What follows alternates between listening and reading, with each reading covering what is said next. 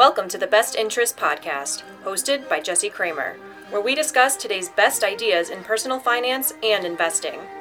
The Best Interest is a personal podcast meant for entertainment purposes only. It should not be taken as financial advice and is not prescriptive of your financial situation. Here's your host, Jesse Kramer. Hello, and welcome to episode 15 of the Best Interest Podcast. My name is Jesse Kramer.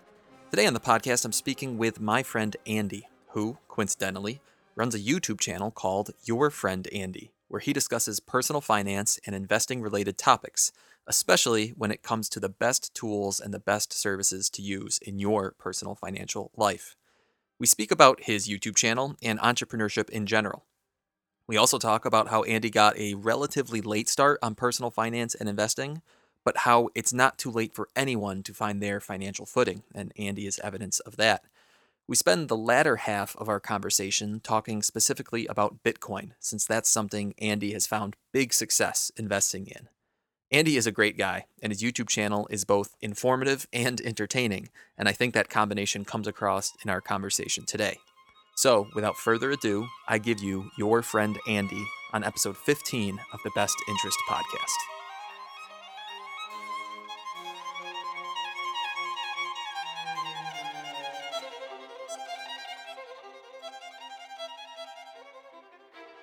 My guest today runs successful YouTube channels with a combined 70 million views. Yes, you heard that right, 70 million views. And within the past year, he started a new channel dedicated to personal finance and investing related content. It's already got a ton of momentum behind it. So I spent this morning actually catching up on a backlog of videos that I'd missed before. And not only are they informative, but most of them actually make me laugh out loud. He's not a wonderkind. He's not a teenage sensation. No, he's got a relatively late start in his personal finance journey and also in his YouTube entrepreneurship journey. And I think that's something that many of us can relate to. It's not too late. I'm excited to talk about all that and more today. So joining us live from Austin, Texas, it's Andy, AKA Your Friend Andy on YouTube. Andy, good morning, my friend. How are you doing? Good morning, Jesse. Great to see you. Glad to be here. Excited. Excellent. Me as well. And so, Andy, I've got a kind of a classic question, I think, to start us today. So, for the people listening in who aren't familiar with you, tell us just a little bit about who you are, what you do, kind of your 2-minute elevator pitch life story, if that's possible to condense in 2 minutes. Yeah, so I'm certainly a lifelong entrepreneur, but I did deviate from that path after college and briefly had a stint in the corporate and normal 9 to 5 world. But in 2014, I uh, kind of transitioned from the 9 to 5 to my own small business that I run with my wife. We started that on the side. It grew to be as big as the 9 to 5. And then we were at that inflection point, transitioned over to working for myself again, which is what I had done all along before that. And out of that, I have many interests, many things I like doing. And all those things tend to have their own little side hustles, income opportunities, things along the way. And so that transitioned again into starting on the side a YouTube channel called Burger Fiction. And Burger Fiction was a cinema channel. Well, still is a cinema channel. It's still there. I just don't actively work on it right now.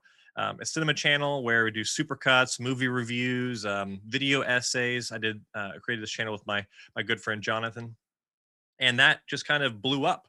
Um, Millions of views, if quite a few videos with over a million views, 70 million total views across the channel, 150,000 subscribers. It was really fun to build, really fun to make that content and see it resonate with people and stuff like that. And then YouTube demonetized us for using clips from movies. It turns out movie studios are very protective of their material. And but I still had this love of YouTube and creating and doing video, and I wanted to do more on-camera stuff. And so I took my love of personal finance, investing, cryptocurrency, all this good stuff, and wrapped it up into the new channel, which is what I've been working on for the past year. I actually started this last June, so almost exactly a year. And it's a channel all about money and stuff, and it has exceeded all my expectations So far, I set some very basic metrics for it, and it has pushed through those. So I think I'm going to keep it. Not going to delete it tomorrow. But that's kind of where I'm at now. And that kind of rolled into trying to build a brand online, which is the second place I've been doing that is Twitter, which is where I met you, Jesse. And I've had really fun growth on Twitter too, and it's been just a blast, like connecting with people and chatting with people and swapping ideas and stuff. So that's kind of my current where I'm at. I can tell that you had experience with burger fiction because you are a natural on your YouTube channel, on your videos. You've got a great video presence, and they're very entertaining. Like I was saying earlier, I find myself laughing out loud at your jokes, your Christopher Walken impressions, those kind of things. Um, That was pretty bad, but I appreciate that. um, I want to go back actually to one thing you said at the beginning, though. You mentioned starting in the corporate world and having to take a bit of a leap of faith maybe to transition over into small business that you and your wife were running, and kind of this self-starter entrepreneurship life. And taking that leap, at least from my point of view, is sounds difficult. It's something I've thought about. It gives me some stress. So I'm just curious, could you talk us through that thought process if you go back in time, and how you took that leap of faith? Yeah, so it was one of those things where I was spending so much time on the side hustle, side business, which is really at that time a full on business that I was spending all this time at my 9 to 5 job and then coming home and just spending all my waking hours on this side business. And it was kind of where if I wanted to have a healthy life work balance, I had to make a decision. And also, I've kind of come to realize that I'm the type of person who I just don't, I just don't thrive in the corporate 9 to 5 kind of rule following world where I have someone who's telling me what to do, what projects to work on. The whole idea of working towards building someone else's dreams versus the things I think about, dream about, is not something that is super appealing to me. So it was kind of a natural thing for me to make that transition, but it is certainly a very scary transition. And there's ways you can do it that are smarter than the way I did it. I mean, I tell people on Twitter if you're going to do something like that, it's like save up 6 to 12 months of expenses in an account. Get all your ducks in a row. That way, you have some runway to where you don't feel any pressure to make money immediately on whatever the venture is that you're leaving your 9 to 5 for. I did not do that. I just had a successful side uh, business, and so the cash flow was there. But we did not have the savings set aside. We didn't have those things. So it was definitely a bigger leap of faith than I think you need to do in that situation because I really think that 9 to 5s, I have no hate towards them, and people there's plenty of people who love doing them, and I think that they can be wealth creation vehicles. It's absolutely possible. I know a bunch of people on Twitter who use their 9 to 5s and just spend way less than they make and invest as much as they possibly can, and they are wealthy people. And others who are on that path and will be wealthy people. So you had mentioned there that when you took the leap, if you will, into entrepreneurship, that maybe some of your, I think you were saying your savings or your emergency fund maybe wasn't quite where you wanted it to be. And just from some of the conversations we've had on Twitter, it sounds like compared to some of the young guns out there who are getting their investing and getting their finances in line right at age 22, if not younger, maybe it took you a few extra years to kind of figure out where you wanted to go in personal finances or where you should be. So for those listeners who maybe are in a similar boat, getting a bit of a later start than they wish they had, what kind of advice or what kind of lessons could you offer them? Yeah, so anybody who is like 18 to 25 and is already investing a huge portion of their income, way to go. I wish I'd done that. That's amazing to me. I definitely learned those lessons much later. I spent all my 20s with bad money habits, spending often more than we made. Love those credit cards. Higher the interest rate, the better. Making some real dumb moves. Uh, but I mean, I think the lesson I have learned, and the thing I try to communicate often is, it's never too late as long as you do start. Now, it might be tougher to catch up, and you might not have as much to show for it, but you will have something to show for it, and that something is going to be far better than if you hadn't tried.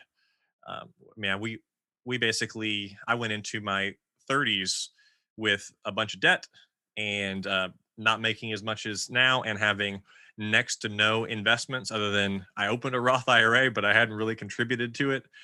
And the past decade has just been a whirlwind of just aggressively investing as much as possible, choosing the right things, and just playing catch up, but in a big way, really getting ahead of where I thought I would be at this point, I guess.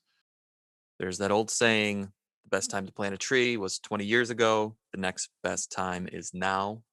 I had a conversation yesterday with a 55-year-old who basically said that within the last 12 calendar months is the first time he really thought about investing in the stock market, investing in index funds, those kind of things.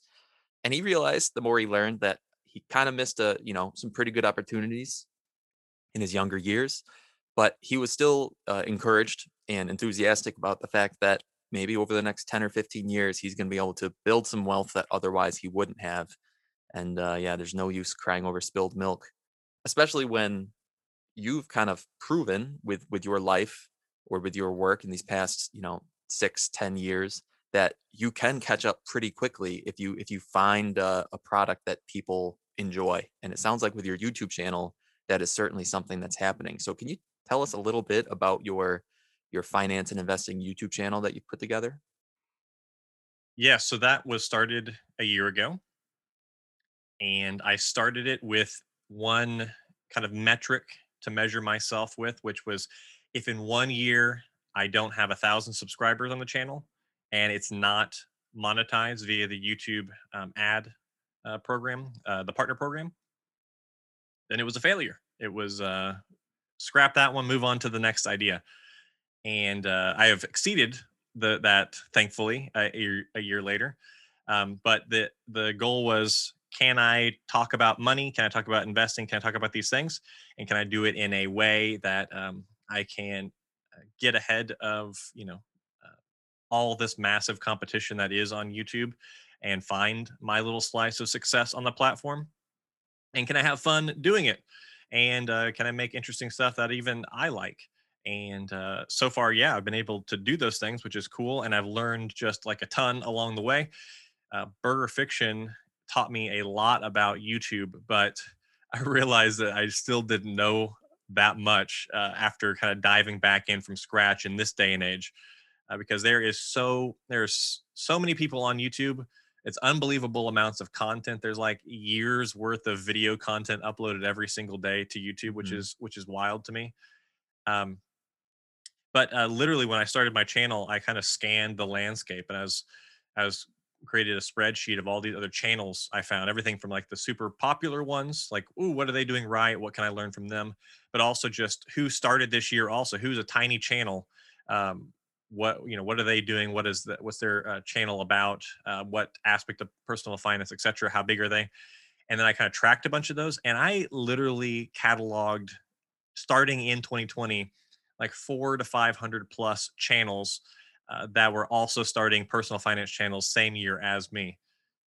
And there was actually more than that. Those are just the ones I thought maybe had some like chance of success and stuff. I saw some little spark of potential there.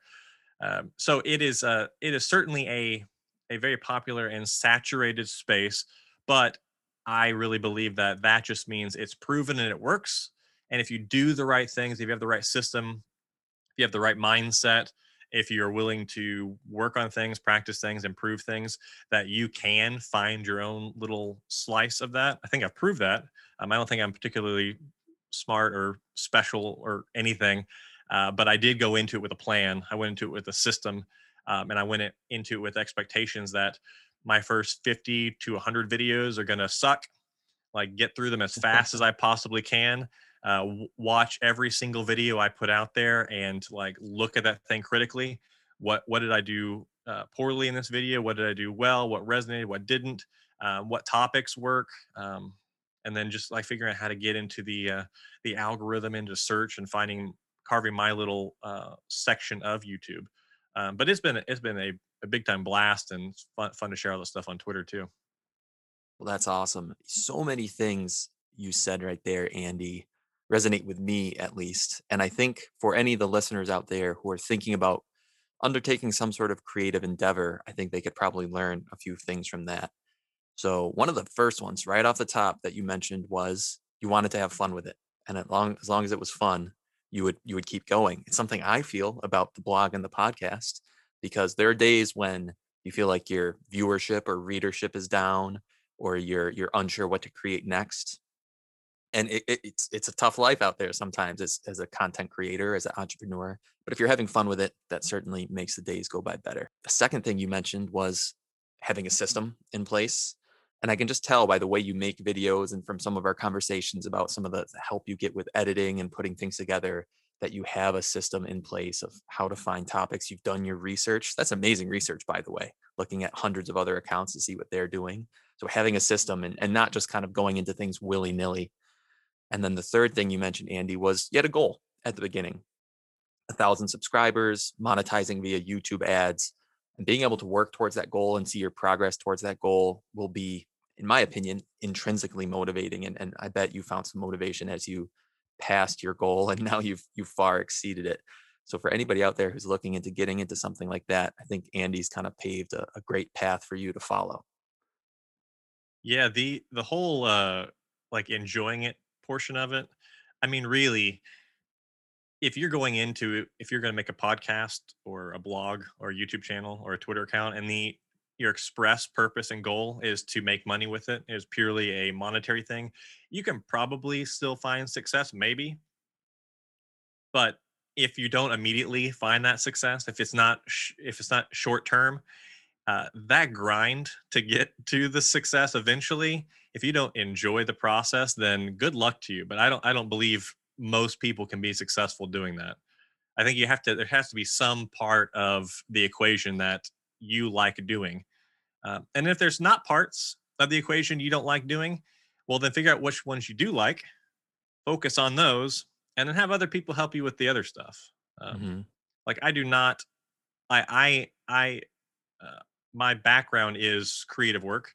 Uh, my last my last 9 to 5, I was a creative director at a tech company, and I would be in the trenches of that sometimes, where I was actually doing video editing and stuff myself. So I have lots of background doing these things, but I do not enjoy it. Like it is not my. I don't wake up every day like, ooh, gee, I want to edit a video today. So I knew that my goal was very quickly to hire someone to help me with that part of the process. And now I hire other parts of the process too. But yeah, offloading the non-enjoyment portion of it and focusing on the part I really enjoy, which is what am I going to talk about? Research, some of the writing aspects of it, and really enjoy the being in front of the camera. I have a lot of fun, like recording the videos and working on the timing and delivery and stuff like that. That's the part I enjoy. And then, of course, the pushing something I created out into the world like a newborn child, just seeing how the world responds. Is it going to get thumbs down? Is it going to get lots of likes, lots of views? What's going to happen? That part is the rewarding part. Is seeing people excited about something you made, and that's the probably the part that I enjoyed the most in the process, which makes some of the other stuff that's not so fun bearable. But yeah, the whole that's like such a big thing for people if they just figure out something that they can make money with, but it's something they enjoy some portion of it to some degree. Yeah. I completely agree. Seeing people react to your work is it's a hard feeling to replicate in any other way. To know that you created something and that other people are getting so much enjoyment about it or from it, I should say. Um, but are you familiar, Andy, with the long tail or the idea of the long tail? Have you I mean, heard I that before? know what long tail is. Yeah, I'm not sure I've read that it, particular. something you said reminded me of it, and it's something I hear some of my favorite content creators talk about. You had mentioned that if someone wants to get into this arena with the explicit expectation of making money, they might be sorely disappointed. And part of the explanation or the reason why is, like you said, there are so many content creators out there, whether it's on YouTube or blogging or TikTok or Instagram, and the distribution, if you were to graph it, of say success versus, number of people who reach that much success, what you're going to see is this tiny percentage over on the left-hand side of people, a tiny percentage of people who see tons of success. Like on YouTube, is it Stephen? Is that his Graham name? Stephan, Graham yeah, Stephan. Andre So, Jick. These are a few of the like top finance YouTubers. Yep. right. So they're probably getting hundreds of thousands, if not millions of dollars a month from their channels, Oh yeah, they're right? unbelievable. Like you look at they still make occasionally like how much I made on YouTube Uh-huh. videos, and it's just like you made in 1 month more than the majority of people make in years. Yep. This is unbelievable. You can make this on this platform. Right. And then past them, this you've got this really tall peak, and then the distribution quickly drops close to zero, where you have this really long tail of, sure, you've got a little section where it's maybe like the 1% of people who are probably like you, Andy, who are making, say, a few $1,000s a month, which is really good for putting these videos together. And then beyond them, you have the other 99.5% or whatever of people who are essentially making zero. They're putting in the effort, but the quality isn't quite there or the consistency isn't quite there. And if they're not having fun, they're not going to stick around. It's hard to stay motivated. So having fun with this project or with your project is got to be vital. Yeah, and I don't want that to be misinterpreted into the because I really don't believe in follow your passion. Uh, like I think if you have something that you're really passionate about, uh, and you want to pursue that as your hobby or just to do or whatever, that is a great follow your passion. I don't believe in follow your passion as as career advice. I think that that is a quick way to ruin your passion. Yeah. Personally, I mean, I am passionate about YouTube. I like the platform. I love creating for it and stuff like that. But it has enough of that aspect of business to it that it is a sustainable thing. And I'm not passionate about every single aspect of it.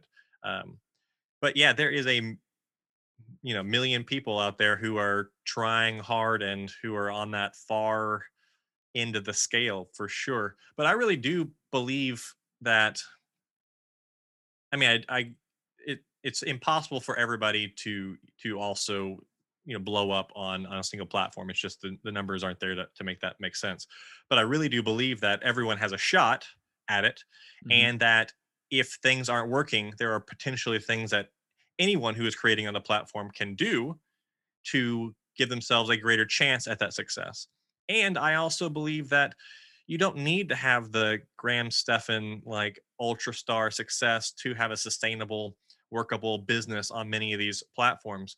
I always go back to the article by Kevin Kelly, The Mm, 1,000 True Fans, which is one of yes. my favorite things. You just need to find your like hardcore audience, figure out your extreme little niche, and just get enough like amazing fans that will support you in that, and you can have a full-time living. It might be more modest than some of these like rock star superstar people on social media, but it is absolutely something that is like workable, sustainable, doable. So I have no intentions. I mean, it'd be cool if I blow up and turn into one of those superstars. I don't personally know that I have it in me to do that.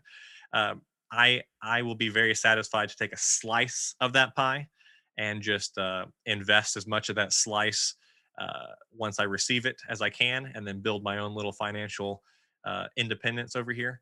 But I do think that that a lot of people on the platform, they if they're doing things and they're getting the same results with the same amount of effort, then they just need to look at that stuff critically and see what are things that they can do to improve and give themselves a greater chance at finding some success out there.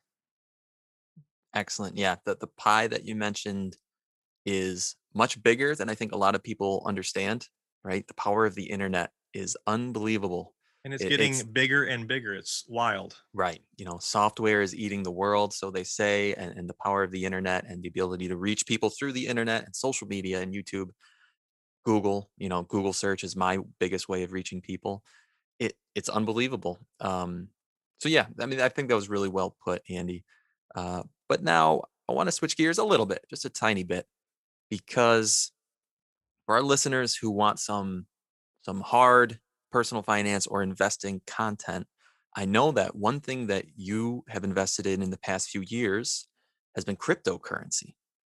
So, for some of our listeners who say they've seen cryptocurrency in the news, they aren't sure whether to pull the trigger. I'm just wondering if you could just talk us through your rationale, because I think you have a really balanced rationale on why you've chosen to invest in cryptocurrency and kind of what you see for the future of that. So, do you mind talking through a little bit about crypto? Yeah, and so my investments in crypto is like 80% Bitcoin, and the rest of it is stuff that is mostly stuff that I did not invest money directly into. Is stuff that I mined. I have a crypto mining rigs, Hmm. video card GPU mining rigs, and that has allowed me to invest in other current cryptocurrencies at a reduced discounted rate. I pay the electricity, but I get out coins. Hmm. Um, but mainly, I am a big proponent and believer in Bitcoin, and that bet has paid off very well for me in the past 3.5 years. But I think for anybody who is serious, like serious about building wealth, serious about investing, and they're not willing to even put 1% of their portfolio into Bitcoin, I think that is a pretty big mistake. The upside potential is massive. The downside is you're risking 1% of your portfolio, tiny, tiny downside. And the reason I think it's worth a bet is because, like what you just said, software has taken over the world. The internet, was first invented in the 60s, and it didn't really start getting some traction until the 90s and really the 2000s. So it's had a long path, but now it is this unstoppable monster. And right now in the world, there are only two fiat currencies that haven't failed catastrophically at some point, and that is the US dollar and the British pound. And I mean, I think it's inevitable that fiat paper money, centrally controlled. I can't see it in a future where the internet has taken over. Decentralized systems are becoming more and more popular, where global economy is more important than country specific economy. Um, I see Bitcoin as a future world reserve currency. I see when you build on top of it, layer two, layer three technologies on Bitcoin, I see it as a replacement for a global currency. It is a finite, provable, zero terminal velocity inflation rate currency that is protected, and the blockchain is mathematically proven globally by the most powerful supercomputer ever conceived by mankind.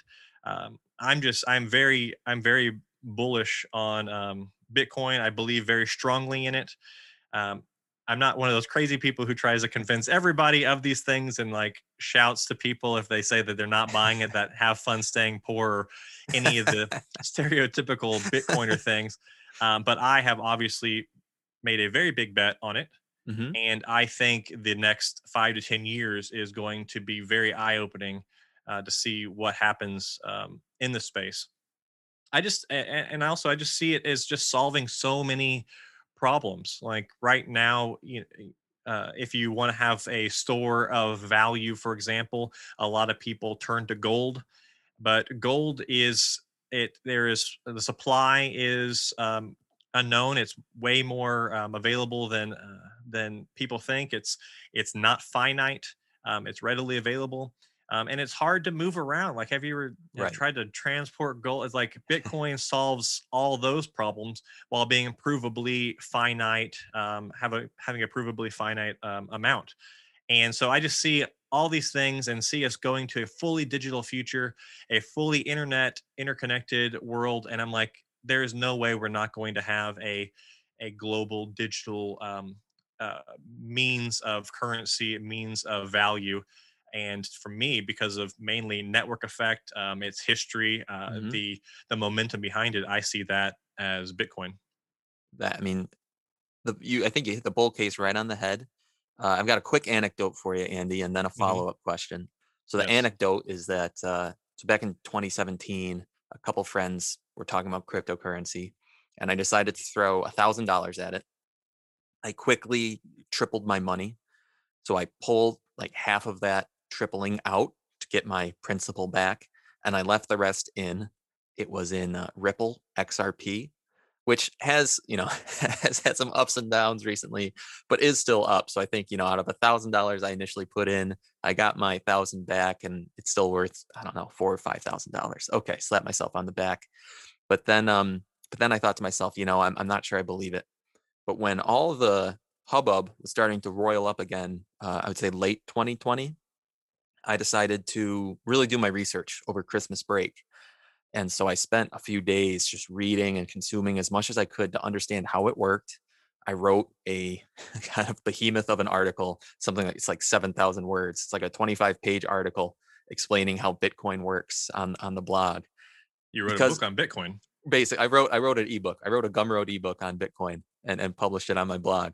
And because I kind of realized, well, it does make sense, right? The blockchain makes sense. The way that transactions are approved and confirmed, it makes sense to me. And so I did. What I ended up doing was taking about 1% of my investment portfolio and I put it into a Bitcoin mutual fund, one of two Bitcoin mutual funds, I believe, that are SEC approved. So I do have a little exposure to Bitcoin because, like you said, there's an asymmetric bet there where the downside compared to the upside, if the upside happens, if the bull case happens, you're going to be happy you had a little bit of exposure there. But the one question I did have for you, Andy, and this is a bit of a devil's advocate question, is I think about Aunt Ethel. Not necessarily my Aunt Ethel, but all the Aunt Ethels out there who maybe they're old school. They listen to Dave Ramsey. They still pay cash for everything. They don't even really trust credit cards. How are we going to convince those people that Bitcoin, something that's very ethereal, something that only exists on the internet, really is the payment that they should adopt? So I don't know that we need to convince those people, Okay. honestly. Yeah. Yeah. It's like, people tried to say in the 90s and 2000s to all the newspapers, your time has come, you are being replaced, the internet is here. And everyone said there's no way, these things, there's not possible. It's like technology and progress, like you can try to stand in front of it, you can try to stand in front of the train and stop it, but if it is an inevitable um, progression forward, then good luck, it's still going to happen. That doesn't mean that you can't be success. I'm personally convinced Bitcoin is inevitable. That doesn't mean it's a definitive answer that is going to happen. But I also think that in the next decade, it's not going to matter, if you have people who are not fully convinced about it, because it is going to be the backing for a lot of the things that they use without even realizing they're using Bitcoin. For example, I really love Square, and Square has the Cash App, and they have an incredibly easy like buying and selling Bitcoin process in their app. But just from a sending money payments back and forth process, that whole back end for them could easily be based in Bitcoin in the future, and people will just use the Cash App. They'll just use the Venmo or the PayPal app or Mhm. whatever it is, and it'll be completely invisible in the background what is actually making the transactions happen, what it's actually based on. It'll just be people using apps and stuff. It's all invisible, just like the current financial system is basically invisible to most people. Like, ask people how ACH transfers work. Like, well, my bank sends money to my other bank, and that's the answer. Right. Eventually, this stuff is going to be so well integrated and well used that it's going to be invisible in the background. So it won't matter if the person's a believer or not. They'll probably be using it regardless. Our dollars are simply numbers in a spreadsheet somewhere, right? My bank does not have, well, they might have my emergency funds worth of cash sitting there, but they certainly don't have all of the bank's accounts cash sitting there. It's just numbers in a ledger. And Bitcoin is really nothing but numbers in a ledger, that ledger being the blockchain, right? the other thing I would like to say, just based on what you just said, that one of the most attractive things to me is dollars. Like you said, they are numbers in a spreadsheet. It's a spreadsheet that is controlled by a small group of people, a spreadsheet that is zeros are added to by a small group of people with no input from me, with no long term plan other than what is made up in that given year or that given couple year span. And so that inherently makes me not super excited about keeping dollars because I want something that I know what the runway looks like for a long period of time. And that's one of the single most attractive things about Bitcoin for me is it has a what the future looks like. It's mathematically provable. The runway is known. You can go online and see exactly what emissions of new bitcoins look like, what the rate of that looks like, and it is secured by this crazy network of computing power, and that no single person controls. And this is one of the number one things that I love about it, and why I'm so much more excited about putting my money into this vehicle than dollars, for example, is that decentralized, provable nature of it, and taking the control away from people who I don't know and particularly trust Hmm. with making wise decisions about what happens to the currency. So yeah, that is probably one of my top um, points of my personal investing um, uh, motivation behind me having money into Bitcoin, amongst all the other things I've already said. But Right.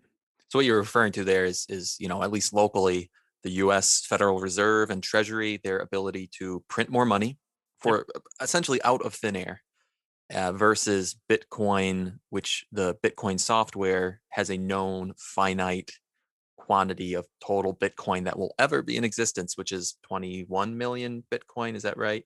And 21 million Bitcoin. so Yep. the end of that runway. The end of that runway is 21 million Bitcoin versus US dollars. The end of the runway, as far as we know, is somewhere in the fog. It's infinitely out there. It might never end. Yeah, and we had somewhat of a runway until that ended in the 70s when we disconnected from the gold standard. At least at that point in time, you could have a dollar and say it's tied to this hard asset, this other asset. So when we make more dollars, we have to acquire more gold.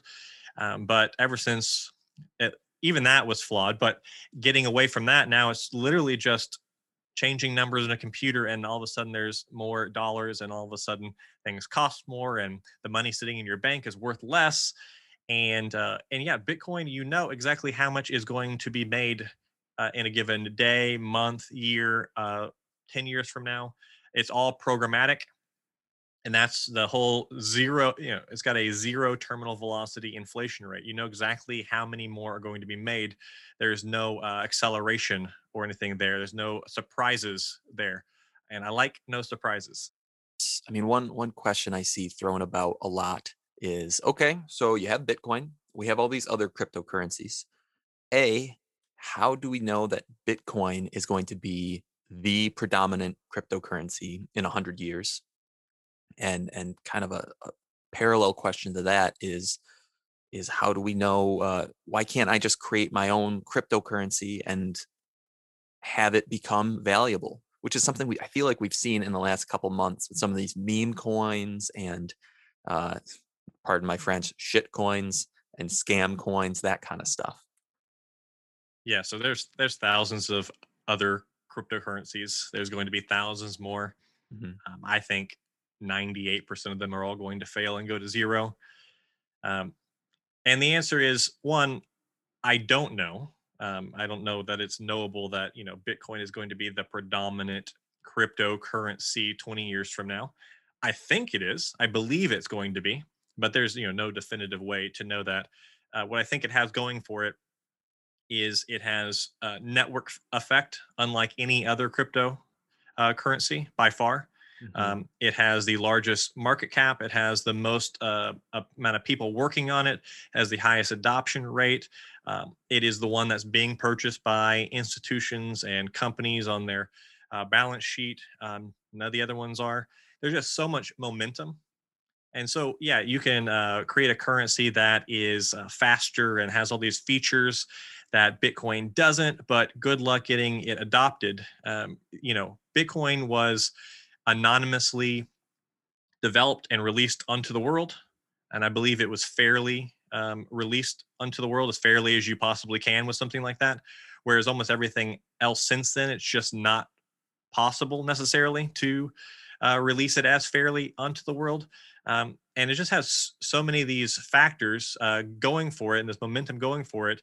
I think it's going to be a very tough uphill battle to overcome it with another currency. Also, I think that most of the things that people talk about when it comes to other currencies being faster or more convenient or got a better app or whatever, these are all things that people, very smart people far high above my pay grade and IQ grade, are developing and working on Bitcoin right now. There's some incredible payment technologies and the layer two technologies like Lightning Network. Hmm. The Just listening to some podcasts about developers who are working on this stuff. It's just unbelievable the features and abilities of Bitcoin when you start building other stuff on top of it to solve these problems. So most of the things that people are saying, what about this currency? What about that one? These are all things that are either known problems, not actually an issue, or currently being worked on Bitcoin at the moment. Also, the hash rate across the globe, the power behind securing and maintaining the network is just unbelievable. There's just so much weight being shoved behind Bitcoin in its 11 years run since it started that I just don't personally see it Hmm. being overtaken anytime soon. No, it makes sense. And it was a bit of a devil's advocate question there. And one comparison I think of in my head as you're describing that, Andy, is people could say, well, why is the NBA the biggest basketball league? Who's to say that, Andy and I couldn't start our own basketball league? We call it, the Twitter, YouTube basketball league, and we beat the NBA. Well, the NBA is entrenched, right? It has all Yeah. this momentum going for it. And for you to unseat them is going to be really hard. And it feels like the same thing is going on with Bitcoin, at least for the foreseeable future. I don't know. I feel like our Twitter basketball league has a real chance, Jesse. Starting at point guard, we have Shadow Rural Rents America. Exactly. All right, Andy. Let's transition over to some rapid fire questions.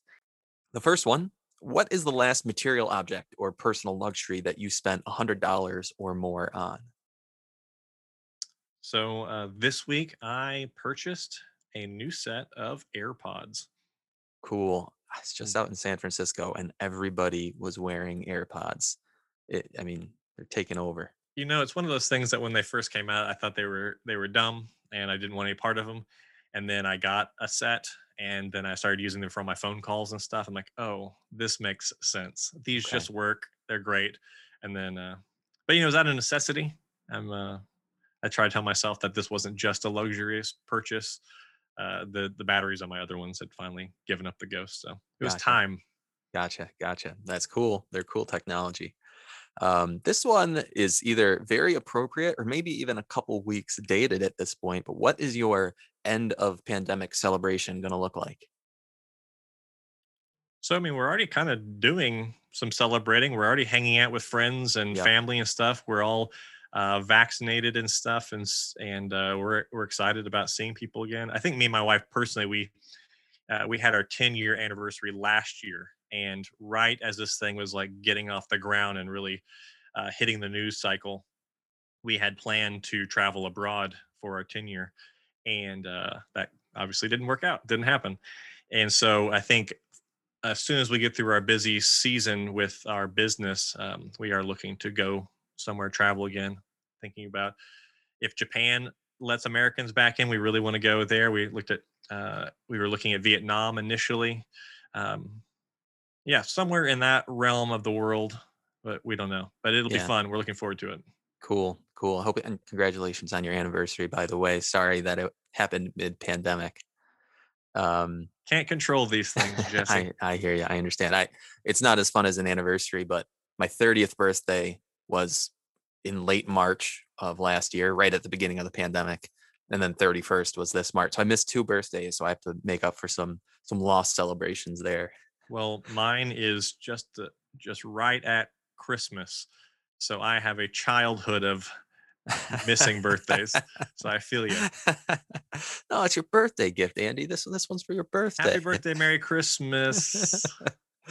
What is your go-to, Andy, for a simple and delicious meal? Bonus points if you cook it yourself. I mean, my one of my absolute top favorite foods and something we eat a lot of, probably too much of, is the hamburger. Here in Austin, we have like a million great burger places. So cook it myself, sure, I can. I guess we have on occasion, but that's when we just go to any one of the spots and snag one. Usually Cool. a milkshake too. And Cool. Well, speaking of, this is for you and also for our friend Roger. I am going to be in Austin in September. Maybe we'll have to yes. grab a burger. It's the FinCon. FinCon, the Conference of Financial Content Creators, Oh, cool. is in Austin in September. I don't know if you're FYI, if you're interested in going. I had not Um, heard of that. yeah, But yes, burgers and beer. cool. Let's Sign do me it. up. Sign me up. All right. What's one good habit you're trying to form or a bad habit you're trying to break? So I had a great habit in the past few years of I got into um, swimming laps in the mornings, and ever since the pandemic happened, that kind of fell by the wayside. So that is one I'm just about to break back into and try to reestablish because I'm not like huge into like exercise and stuff. I mean, I do. We go on lots of walks, and I do my push-ups and sit-ups and all the normal stuff to keep myself relatively fit. But we're not. I'm not a big like bodybuilder. I don't lift weights and stuff. But swimming is the one exercise that I genuinely enjoy, and I hate being like super crazy hot and sweaty, and it regulates your body temperature. It's like the perfect thing. Works for I'm a tall guy, so it works for my body type too. So I really want to get that habit reestablished. Um, and then a bad habit that I'm working on is all the stuff we just talked about. I got to spend less time on Twitter, probably less time on YouTube recreationally. It's just so easy to get addicted and just fall into there. And I'm like, oh, but I'm building a presence here. I'm building a brand. This is work, but really it's, borderline at best sometimes with the amount of effort put into it. So getting better about actually putting in my good, productive, focused time on these things and then getting out and putting focused, productive time elsewhere instead of just wasting away my day replying to tweets and stuff. That is 100% true. They get you by convincing you, well, really, you convince yourself that it's adjacent to your work. Yeah. It's very far adjacent. And at some point, I have certainly had to tell myself, just write your blog post, record your podcast, get it in front of more readers because right now, Twitter reaches its maximum. It flattens out at some point when time put in compared to results you get out. I hear you and there. and not only is it adjacent to feeling like you're doing effort for your work or whatever, but it has that dopamine hit when you get those likes and Yeah. those retweets and stuff. So just like your brain is actually being wired to like say, this is good, I need to do more of this. Correct. Right. And you need to tell you need to tell yourself better than that. I feel you there. Last one, Andy. What is a message that you'd put on a billboard to share with the world? What would you say? So my initial gut reaction to this is one of my mantras, but I feel like I probably wouldn't. This wouldn't actually be my answer. But my initial thought was, um, "No one is coming to save you. It's all on you." Because I believe in deep personal responsibility, and that's one of my things. It's like I have to remind myself that it is my job to fix my situation and make myself better and stuff like that. But I feel like that as a billboard is maybe a little insensitive or misconstrued. And so I would say that my actual answer for the billboard is an adjustment of that, which would be bet big on yourself. I think it's the same message basically, but maybe a little less, maybe a little more positive. Right. Uh, but all my best decisions in life have been going big on betting on some venture, dream, thought, whatever with myself and going with my gut And I think a lot of people would be better served if they stopped doing what the world is telling them to do and started thinking their own thoughts and dreams and acting on those things. Mhm. So many people out there that will give you this level of respect that you don't necessarily anticipate when you start betting on yourself. Something I found in my work is that people who I always knew were my friends or my associates, people who I liked, once they started reading my work or consuming my work, they kind of said, "Whoa, like this project is really cool. And it's really cool that you're doing it." And I bet you found the same thing, Andy. So I love that. Bet big on yourself. For sure. All right, Andy. Thank you so much. How can people reach you? Well, YouTube and Twitter. On YouTube, I'm your friend Andy, and I'll probably pop up if you type that into Twitter too. But my actual handle is oh hi Andy, HAI, because your friend Andy is taken and it is a suspended account. So we'll see if I ever get that one. Well, good luck. I hope you do get it. Andy, thank you so much for your time today. This was a fantastic conversation, and I'm excited for people to hear it. Thanks for having me, Jesse. This was a blast. All right, man. We'll talk to you soon. Bye bye. Bye bye.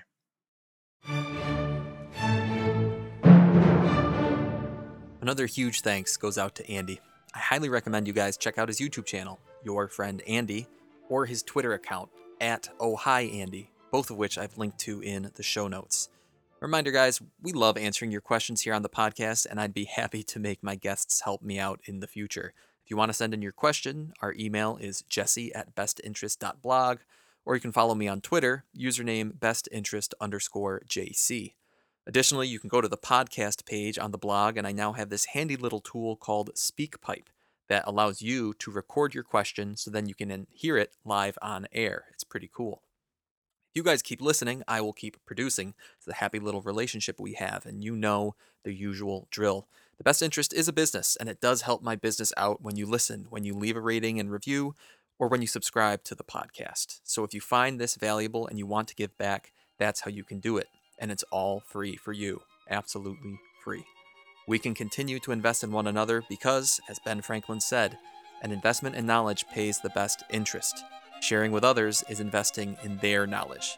So thank you all. Thanks for listening to episode 15 of the Best Interest Podcast.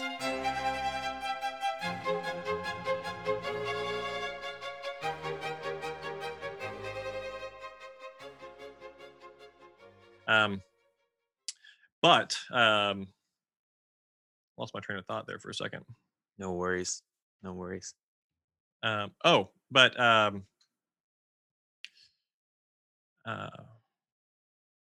yeah, I don't even know what I was talking about.